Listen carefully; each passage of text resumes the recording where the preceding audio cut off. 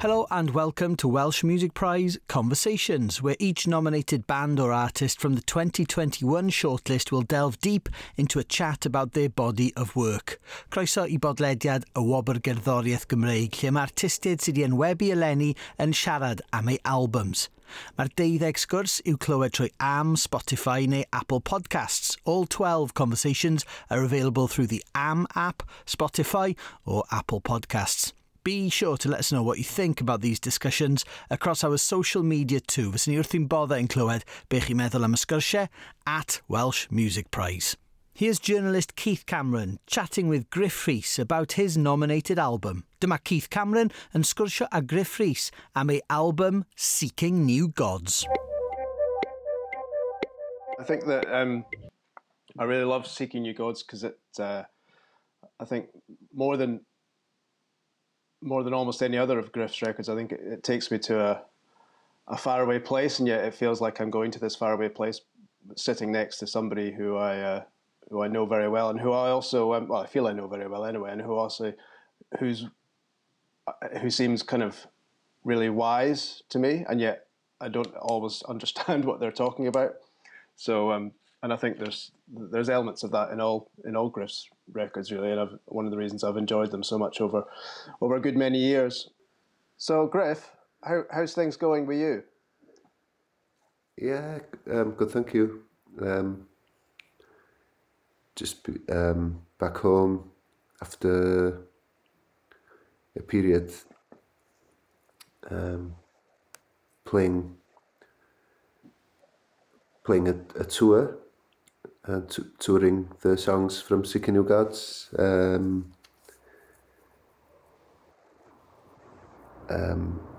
with the musicians who played on the record as well. It's not always possible, and it was a record that came together really quickly, because we'd played these songs live on the road.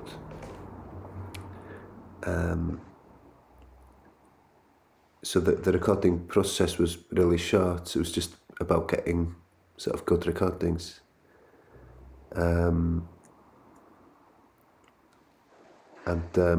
It, I suppose in that sense, it's lended itself well to being played live, maybe. So it's been really enjoyable. Do you remember the time when you made those first recordings? Because you were on the road in America, am I right? Yeah, I released a record called Babelsberg in 2018. Yeah. And the band on that record was Cliff Skidderlock on drums and Steve Black, also known as Sweet Babu, on bass, and Osian Gwynedd on piano. And we did quite a long coast-to-coast tour of America, touring Babelsberg, and that, I mean, it recorded that. There was quite a long period between recording that record and releasing it as well, even though there was no pandemic. And by the time we were on tour, I had loads of new songs, and I thought it'd be great to try some out, and they were happening extremely quickly. We'd practice one in sound check and sometimes be able to play them that night, because they're such amazing musicians and played so well as an unit in a way. I was the weakest link musically, for sure.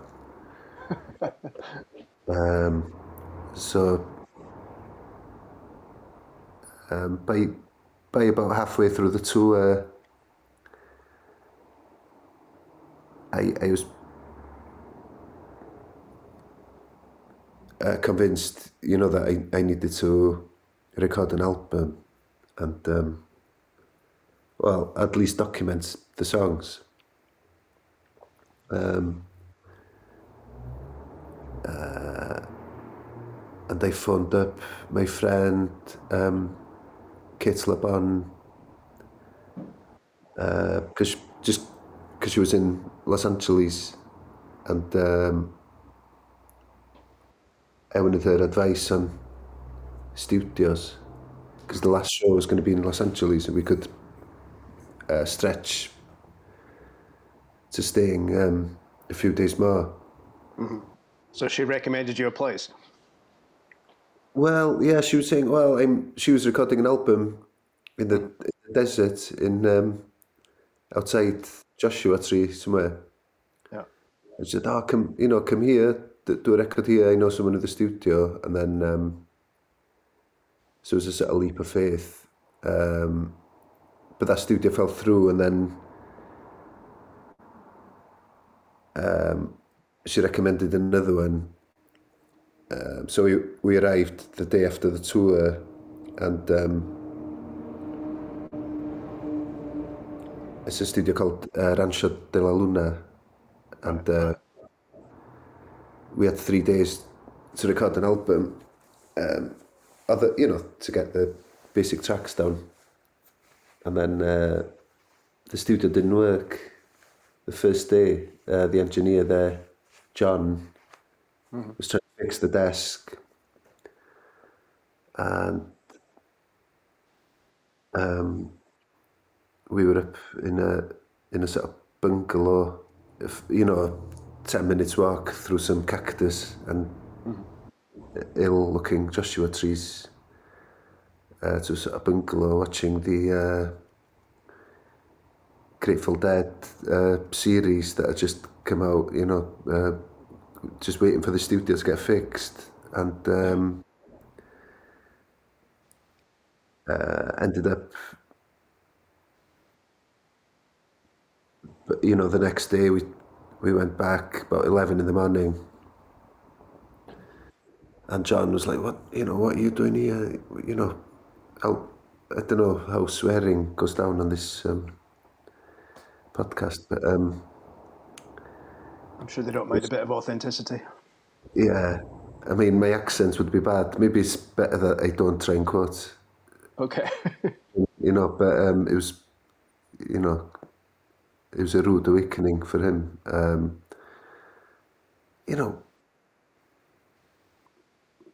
How come you're waking me up at 11? This is immoral, was the gist of it.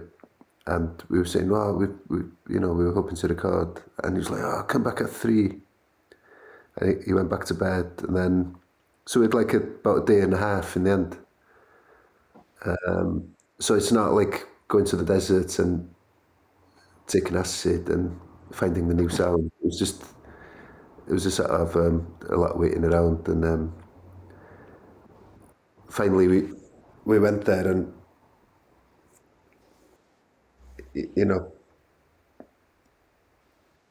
kind of set up, and there was a lot of bleed. We were all in the sort of same room, more or less. They put me somewhere different so that my voice so they could record my voice, and it seemed really haphazard. It's just a house. Yeah.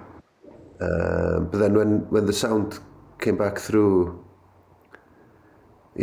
his recordings, we were like, wow, how do you get that sound? It sounded awful in the room, and then when it came back through his speakers, it sounded incredible. And he was like, I don't know how I do it. I think it's the ley lines. It's because it's quite a famous studio, this, isn't it? It's Queens of the Stone Age did a lot of their stuff there in their early and later days, I suppose, too. And I remember I spoke to Iggy Pop about this place as well, because he recorded an album there with Josh from Queens, and Iggy was very much, his story was quite similar to yours. He was kind of befuddled that anybody would choose to use this place as a recording studio when it doesn't even look like a recording studio. And he was very skeptical as to whether anything that he'd done there anything worthwhile would come out of it. And then they played it back to him, and he was like, well, how the hell did that happen? Yeah, it's unbelievable. And I mean, I don't reveal too much about I don't like gossip about too much, but yeah, we I think we were pretty skeptical as well. But there's a saying in the Welsh language, Siom ar yr ochr orau, which is like it's like disappointment in reverse, where your preconceived ideas are really quickly overturned in a good way. So it was a case of that. Right. And, So you did how many days recording there? 3, did you say? Well, it was meant to be 3. Or 2 and a bit. It was 1.5 in the end. Right, right, right. And then, so we only managed 7. And did you feel any evidence of ley lines at work while you were there, or with hindsight, could you see what John was getting at? Yeah, well, I mean, I suppose with the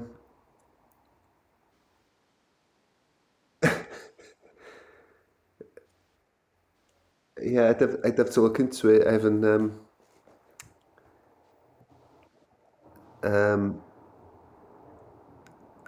maybe I need to yeah I need to look into that, I think. Yes. So did you realize that this was basically the beginning of an album? Did it feel like this was the beginning of an album at that point, or was it just a collection of songs that you'd got down? Yeah, it was pretty clear, and it had a really coherent sound and sounded really full immediately. And we had another tour a few months later around Europe. We did the same, and we went to Ali Chant's studio in Bristol after an European tour and recorded. We did about 4 more tunes there, and we ended up putting 9 songs on the album. I mean, it's completely unrelated musically, but there was a period of about 2 years around then where pretty much the only album I listened to in the house was Johnny Mitchell's record, which I don't really know how to pronounce. Let me go and get the record. Is it? Yeah.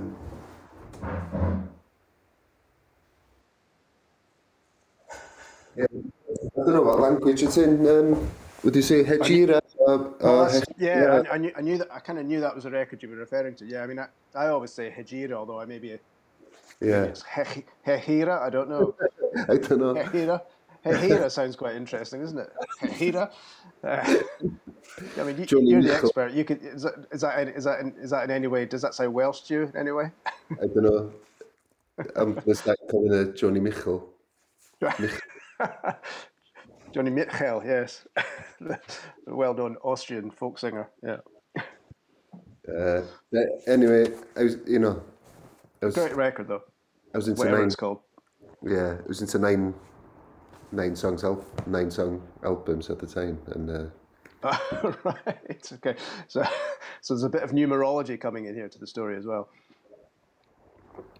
yeah. So I had more songs, but I thought it's very much a record made for vinyl, I suppose. It's I really wanted it to fit on 2 sides, and whereas there's been periods of making records, especially in the 90s for CDs, as the main format, I suppose. Yeah, well, then it was the case of more is more, really, wasn't it? Yeah, yeah, and even even a 50-minute album felt good when a lot of people were releasing,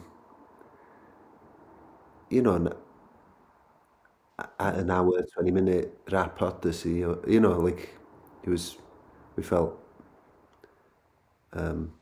good about maybe 15 songs as min, Mm. It was quite a commitment, really, listening to records that long, isn't it? yeah, it's slightly different. Yeah, there's a lot to get into, but I suppose with a record that's a bit shorter, you can memorize every second of it Mm. fairly rapidly, and Yeah. get to know it so much quicker. Yeah, Yeah, it's almost like because the nineties were the last decade before the internet really took over, and I think the you know the theory that people's attention spans have become so much more fragmented in the internet era because there's so many more inputs or kind of diversions for their attention. So so therefore an album that's a 9-song album or an album that takes up two sides of a vinyl record now is a kind of more manageable or a more logical length really in the era of the attenuated attention span. Whereas the 90s, obviously that's not the case that people had all the time in the world, but people were releasing. The 60 minutes was almost the standard for a standard length of a CD album. Yeah. yeah, yeah, and I suppose albums are becoming. You don't even have to finish a record anymore. I suppose you can just start releasing things immediately, and um, or do like Kanye and change it as you go along, and Yeah. um, then remix it, and Yeah. I don't know. But it's yeah, it was a record I wanted to commit to and finish and Hmm. make it really coherent. Yeah. Yeah. You've mentioned that the personnel on the record were the people who were on tour with you for the Babelsberg record. You mentioned their names. Do you want to tell us what they bring to the record and to the live band experience? They all, I mean, I've seen them play, and they all really they pretty much go for it, don't they? They're really pretty heavy players. I mean, obviously Cliff is quite a visual, expressive drummer who really hits hard, but the other players do as well, don't they? Yeah, um, I suppose Cliff's idol is John Bonham. He's from that school of drumming, so it's, Yeah. very loud and but subtle as well, and you know, well, he's a pretty incredible drummer, um, and we all would have seen him playing with the Flaming Lips for over a decade, and Hmm. then Osian Gwynedd, I've known for decades, playing in bands here in Wales, and he's my neighbour still, and he's been a drummer as well. So people theorise that he plays piano like a drummer. Oh, that's interesting. I didn't know that. That's really, yeah, that makes a lot of sense actually. Yeah. So you've got like two drummers playing different instruments, and then Wow. Steve Black, Sweet Babu, is a sort of. I mean, I imagine he can play any instrument, but he's an incredible bass player, and he plays like Carol Kay or Paul McCartney or something, and it's astounding what he brings to his own records, and obviously the records of Kate LeBon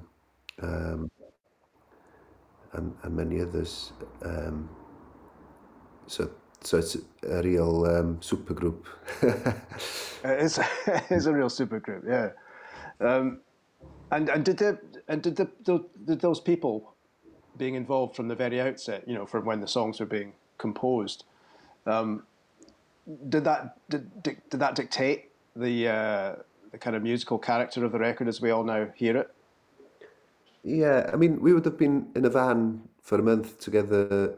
We had no crew or anything touring in the States. So we were listening to the same music,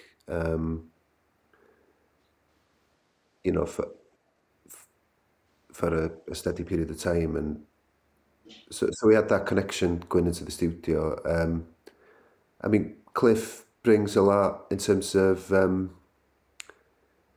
his attention to detail as a high resolution, a fan of high resolution recordings. He's a massive Neil Young fan, and he fully undertook the Neil Young's journey into high resolution through porno, and Right. Oh, did he get porno? well, I think he's beyond porno now, but Yeah. he had the full porno experience, and so I mean, in a studio situation like that where it's haphazard and we turn up,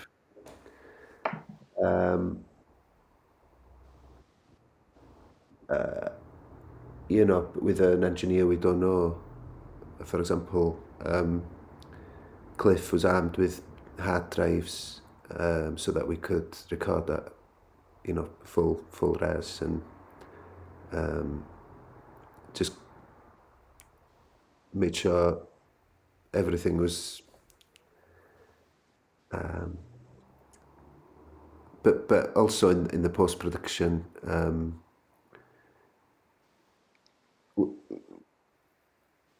one of Cliff's contributions to the record was, well, it's a very long story, I suppose.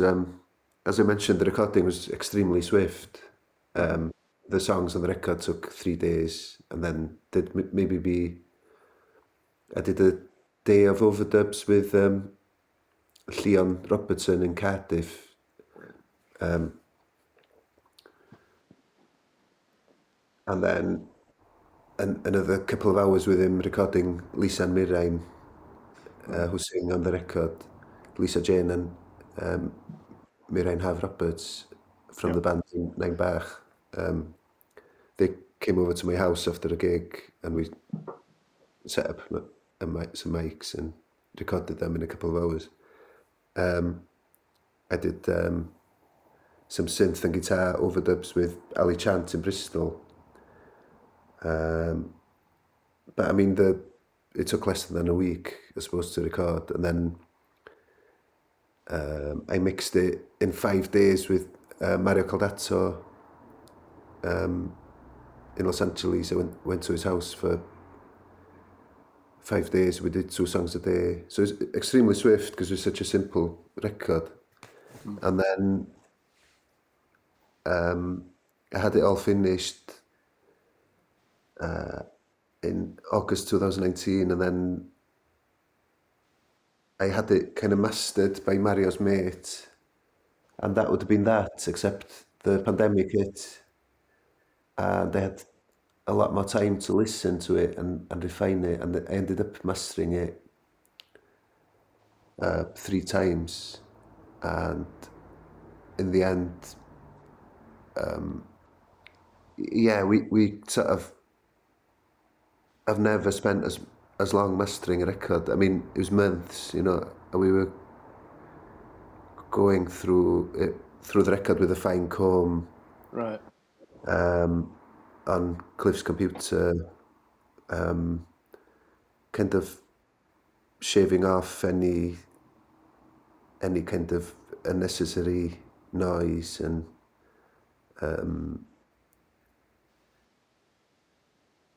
it was a real sort of painstaking mastering process, which I've never, I suppose, which in the past wasn't even possible, but now, if you have computer technology and the time, Yeah. a mastering process that used to take 12 hours you can spend a year doing it. So it was that was the thing that took the longest, was the mastering. So, I mean, in layperson's terms, can you just briefly explain what mastering is and what impact it can have upon a record? I mean, you said you did it 3 times. I mean, is it quantifiable what you did? Now, listening to the record, can you say, oh yeah, well that sounds so good now because we mastered it 3 times?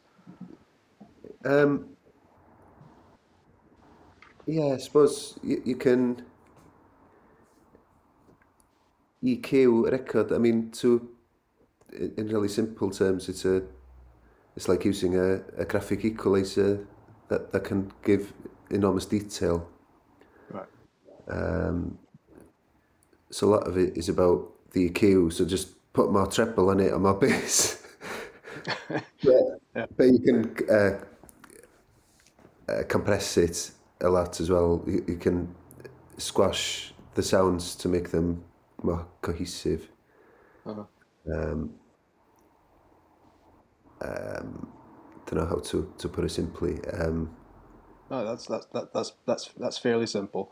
Okay, and do you think, and was that time well spent? Do you think, or did you? Is it possible that you maybe got lost in the whole process at various points, lost in the detail?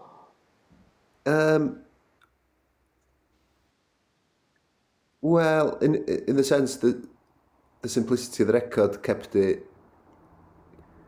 There's only so much you can do, Yeah. but it was more. Um, with the original mastering,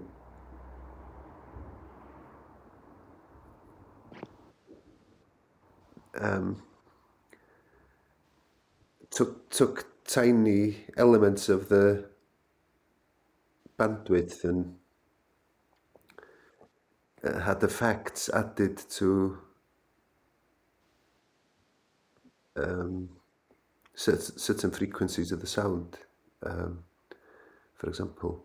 So it's just a matter of getting rid of bad S's and stuff like that. Bad S's. Yeah, so it it wasn't it's nothing you can hear, but if we hadn't have done it, it would have been a bit of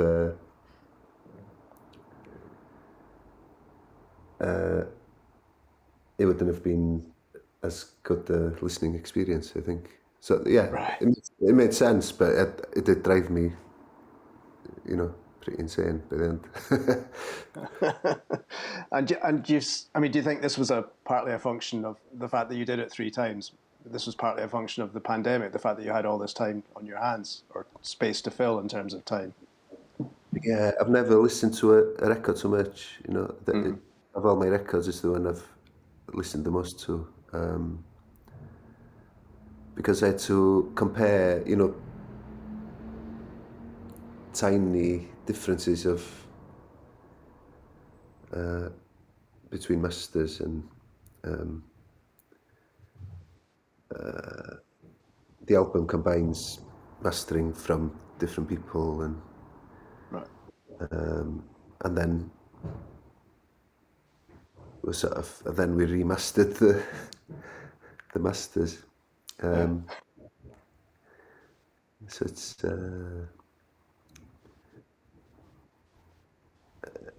yeah, quite ended up being quite an undertaking. It sounds like you've obviously you're obviating any need to remaster this record in 10 years' time, as has become the as has become the modern way. You know, we're going to remaster this record and make it sound even bigger and brighter and louder. Well, but you've already done it 3 times. well, I don't know.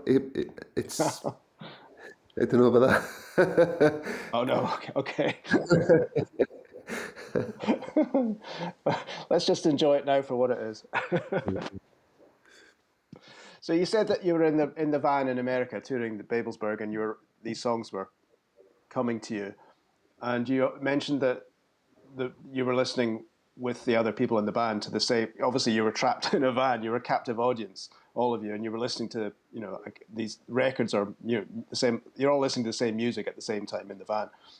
I mean, you've suggested therefore that music kind of infiltrated into the songs, into the compositional process of the songs on Seeking New Gods. Is that right? And what music was this? Um, oh, it was a real mixture, but I think one thing we did, we were able to do it just because of the distances of the journeys, was listen to long pieces of music. And I mean, my songs are always pretty simple pop songs in a way, but maybe they got stretched out a bit more. There's no click tracks, or we weren't playing to a pulse or anything. It was a very free thing, and although they're just pop songs in a way, that we were listening to early 70s Miles Davis and Laurie Spiegel, and really kind of long and meandering music because we had so much time to do it. And I think that not simple stuff at all, really. No, so again, that have helped us stretch what are quite simple songs into something more intricate, hopefully. Although the most enjoyable musical sort of experience on the journey was we did a tourist visit to Paisley Park, Prince's studio, and that gave us an excuse to listen to Prince for 2 or 3 days and leading up to it.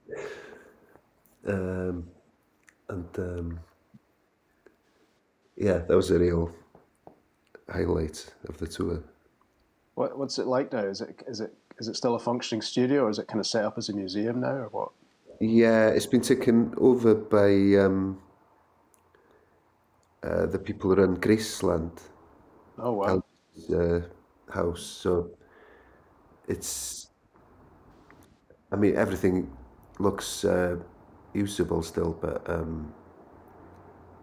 yeah, it's you do a kind of museum style tour around the complex, and it is, yeah, pretty insane. It's like a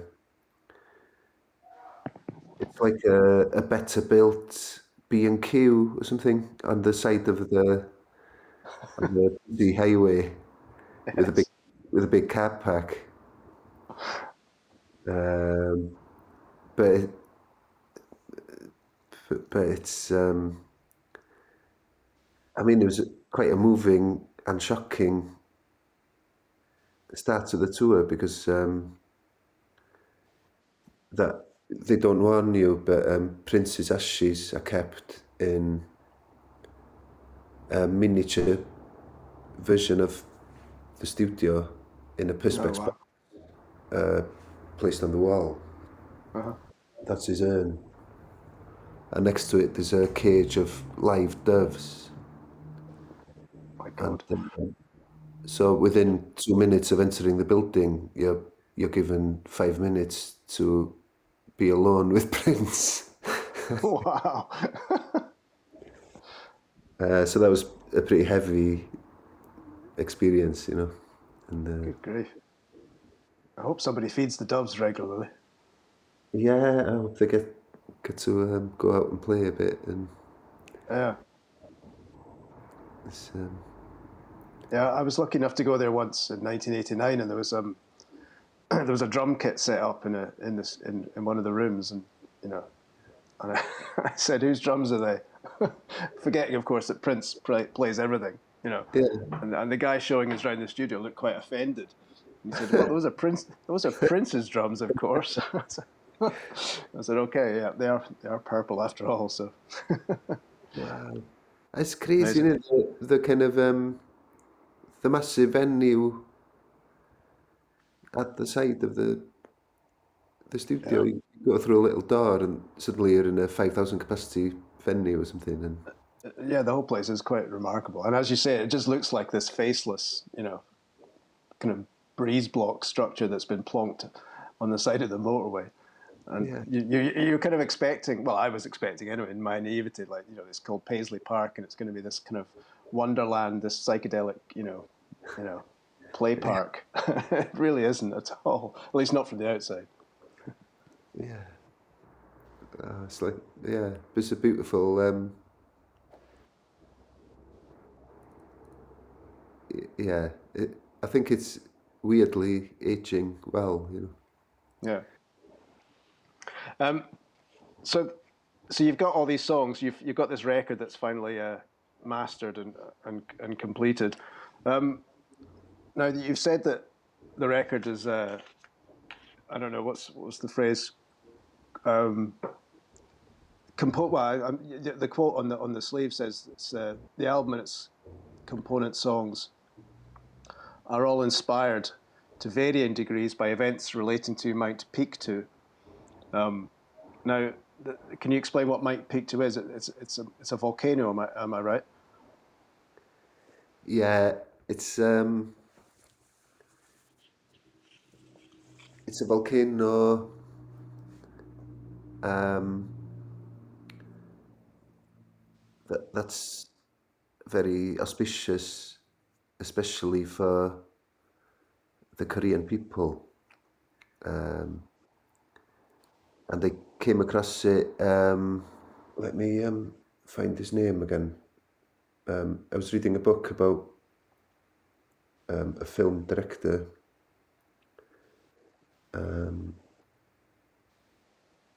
a Korean film director, and there was a passing reference to this mountain, and I just thought it was a beautiful name, and I I started looking up the history of it, and there's a lot of mythology around the mountain, and also a lot of kind of some of the explosions, were heard were recorded in Japan in the last millennium, 2 millenniums ago, like it's been recorded by different cultures, and it's affected different cultures in different ways over a very long time. And like a few years ago, I found it, but accidentally, but I wrote with Boom Bip. I did a record about John DeLorean Yeah. with Neon Neon, and fell into writing a biographical album. And then we did another one on Gian Giacomo Feltrinelli, the communist Italian publisher. And then I did one about John Evans, and I thought it was really good finding a new way of writing songs, but I thought I risked repeating myself, So I was looking for new ways of being inspired, you know. And I thought it would be a good idea to maybe write about a biography of a mountain or something that spanned more than a human lifespan. And then ultimately I felt maybe I wasn't the right person to be writing about something that's so important for, well, especially the Korean people. And so it became more abstract, and I ended up writing a lot about myself, I think. And but that was the starting point, you know, that some songs are more specific to events on the mountain, like Holiest of the Holy Men is still a kind of remnant of when it was a full-on concept album. Right. And a lot of the more specific songs I wrote, I left off because they just sounded awful, you know. They scanned really badly lyrically, Right. and especially ones touching on mythology and things, you know, it was unacceptable. I mean, obviously, to an extent, and correct me if I'm totally off beam here, but you know, writing about John DeLorean, writing about John Evans, you know, writing about Mike Pictou, would it be fair to say, to some degree, these are ways of writing about yourself too, but not being too obvious about it? Yeah, oh yeah, I end up writing about myself, and but it's but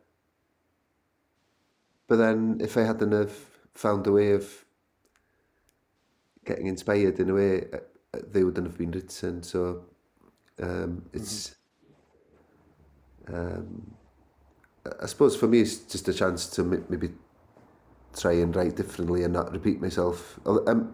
I'm destined to repeat myself anyway, because you know, I'm the same vessel that wrote all the other songs, and it's unlikely that I'm going to be able to write something extremely different, but I give it a go.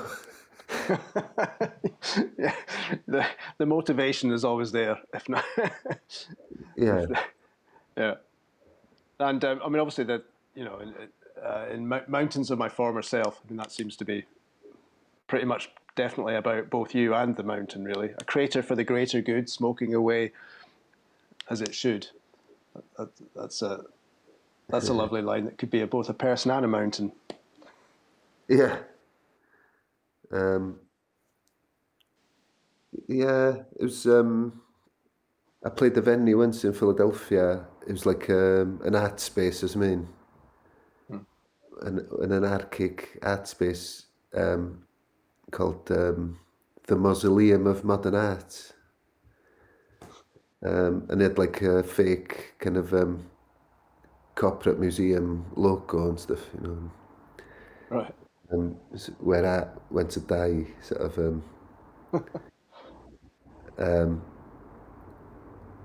So I must have had that in the back of my head with that one,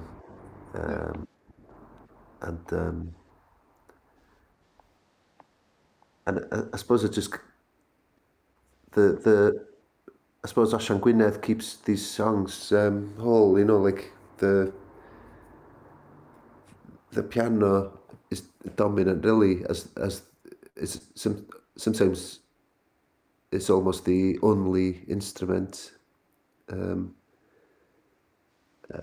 are very few guitars. That Mausoleum, I mean, for myself being an exception, but there's a kind of acoustic guitar driving that one. But I think that's maybe the only acoustic guitar on the record. I added a Solina synth wash over everything, like a drone of the whole album. Right. Because I was also going through a Michael Rother obsession, and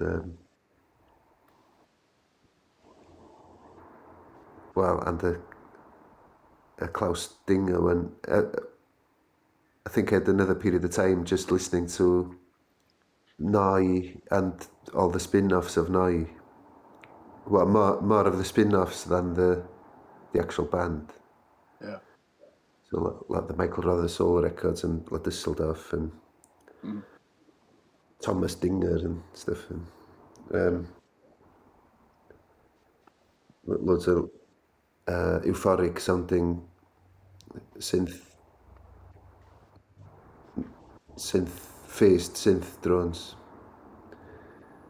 that represent a kind of a time of utopian modernism in music. Yeah. Well, it was an era when I think people were still quite optimistic about, how technology could direct the future in all terms, in all walks of life, I suppose, and art being just one of them, I suppose. Yeah. I was wondering about something that you're credited with playing on the album. Is it multi-bow? Yeah, Is that a type of synthesizer? it's there's a Brazilian instrument, the berimbau, which is like a drum with a steel wire, Yeah. well, like a string, and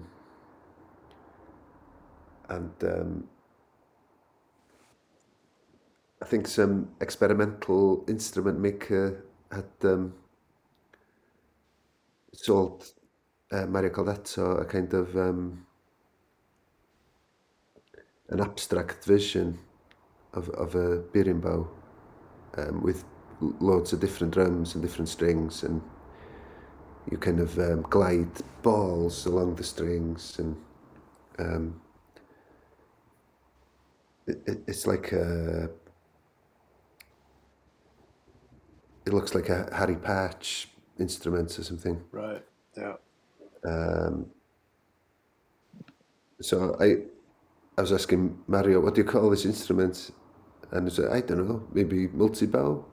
I think he made it up. I don't know. And what does it sound like? It makes, because I can't play it properly, I just kind of it makes sort of the squeaking sounds on a song called The Keep. Oh, right. Yeah. Yeah. In the second verse, there's some sort of environmental squeaking sounds. Tell us about the contributions of that Lisa and Moraine make to the record. Their voices are quite prominent at certain places. What qualities were you hoping that they would bring when you added them on? Well, I've sung with Lisa for many years. We're from the same town, so maybe we have the same accent. I think if you're singing with someone, it really helps. And so I'm used to singing harmony with Lisa, and then she sings in a band with Mirain called Nine Bar. So they're used to singing together. And they also sang on Babelsberg, and it just makes it extremely easy, they're like family friends, and Mirain's mum used to teach me piano when I was 6 for 3 months, but till they figured out I couldn't play it. But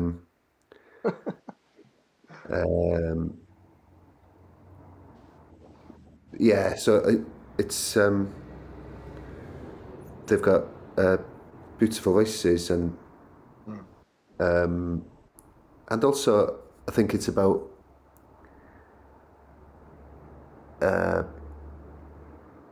playing with people. I kind of claim the songwriting because I kind of sat down with a piano or a guitar and I sort of wrote the songs and but in terms of the people who play on the record, I wanted to play with. I mean, everyone involved could write a song and do, and are very good songwriters in their own right. So I don't really have to explain a lot. I bring in a song and then I'm working with people I really trust and I've known a long time and who can finish my sentences in a way, I don't have to. So I'm very indebted to all of them, and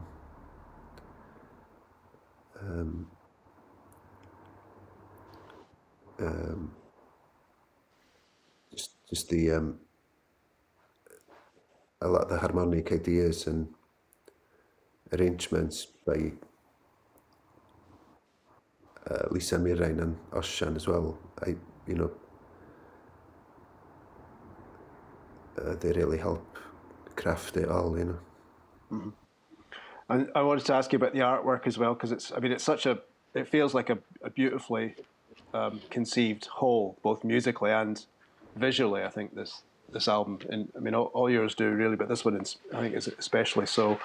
Where did the idea for the artwork come from? Mark James, who designed the sleeve. Mm-hmm. So incredible imagination and incredible sort of engineering skills with making sort of flat pack constructions and things. He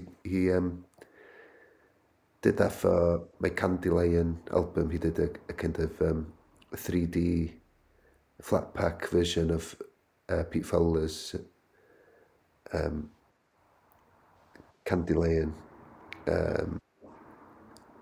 And so he's someone I've worked with for over 20 years, Mark, and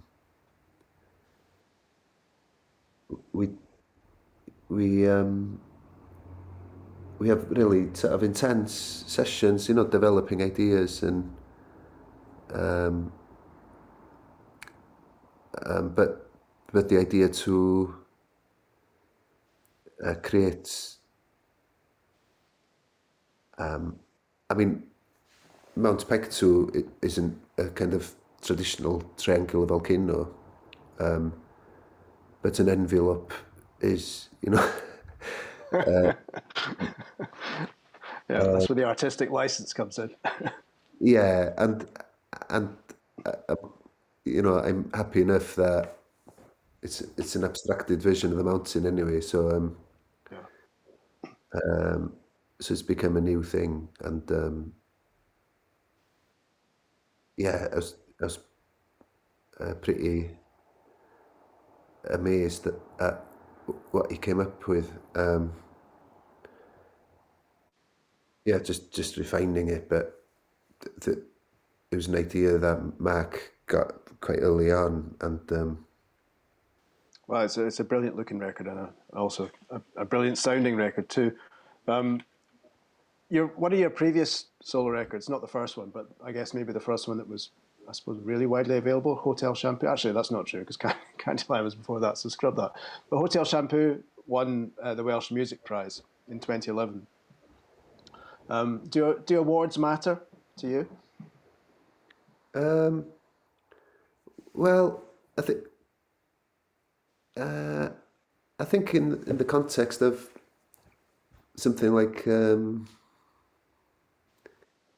the Welsh Music Prize, if it didn't exist, a whole load of records maybe wouldn't be looked at, Yeah.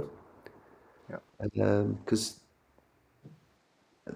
there's amazing records coming out in Wales every year. Some will be released internationally, others not, you know, and it's often nothing to do with the quality of the record. It's just the quality of the distribution, you know. So, you know, I think it's great to have just this window on, you know, all awards are imperfect and everybody deserves an award. You know, you know, so, but I don't think it's a valuable award to have been set up, you know. It's and that, you know, the some high profile records will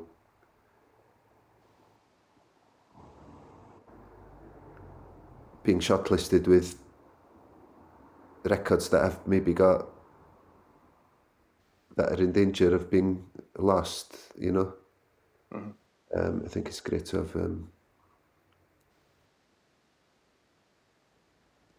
all these records coexisting and being hyped, for want of a better word. So that, you know, so I see the purpose in it, and I think it's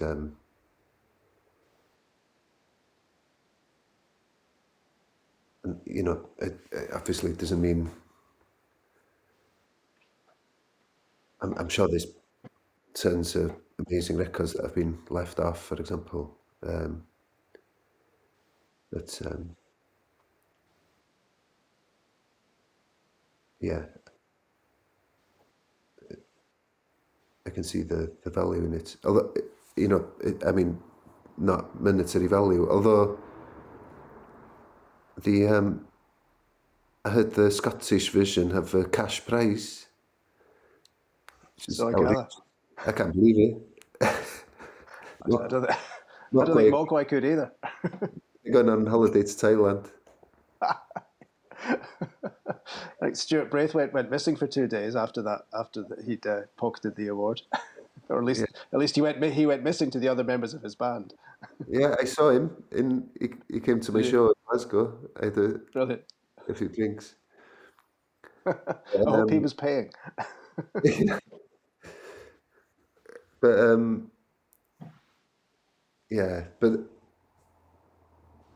I really see the you know, the value of the idea with Welsh Music Prize, you know. Well, Griff, I've kept you on the phone for over an hour. So, as is our tradition, we have to stop once we get to an hour. I'm sorry it took over an hour. We have this rule normally, don't we? That it's like if we can't get it done in an hour, then it's not worth doing. So I think we just about made it. Thanks ever so much again. No, thank you. It's great to get an excuse to hang out. Always. Even if it's on a weird screen. I know.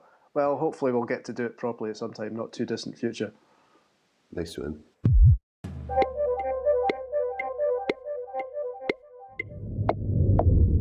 Thanks for listening to this episode of Welsh Music Prize Conversations with the 2021 shortlisted bands and artists. Diolch yn fawr iawn am wrando. Gadewch ni wybod beth ych chi'n meddwl at Welsh Music Prize. That's the handle. We'd love to know what you think about the conversations.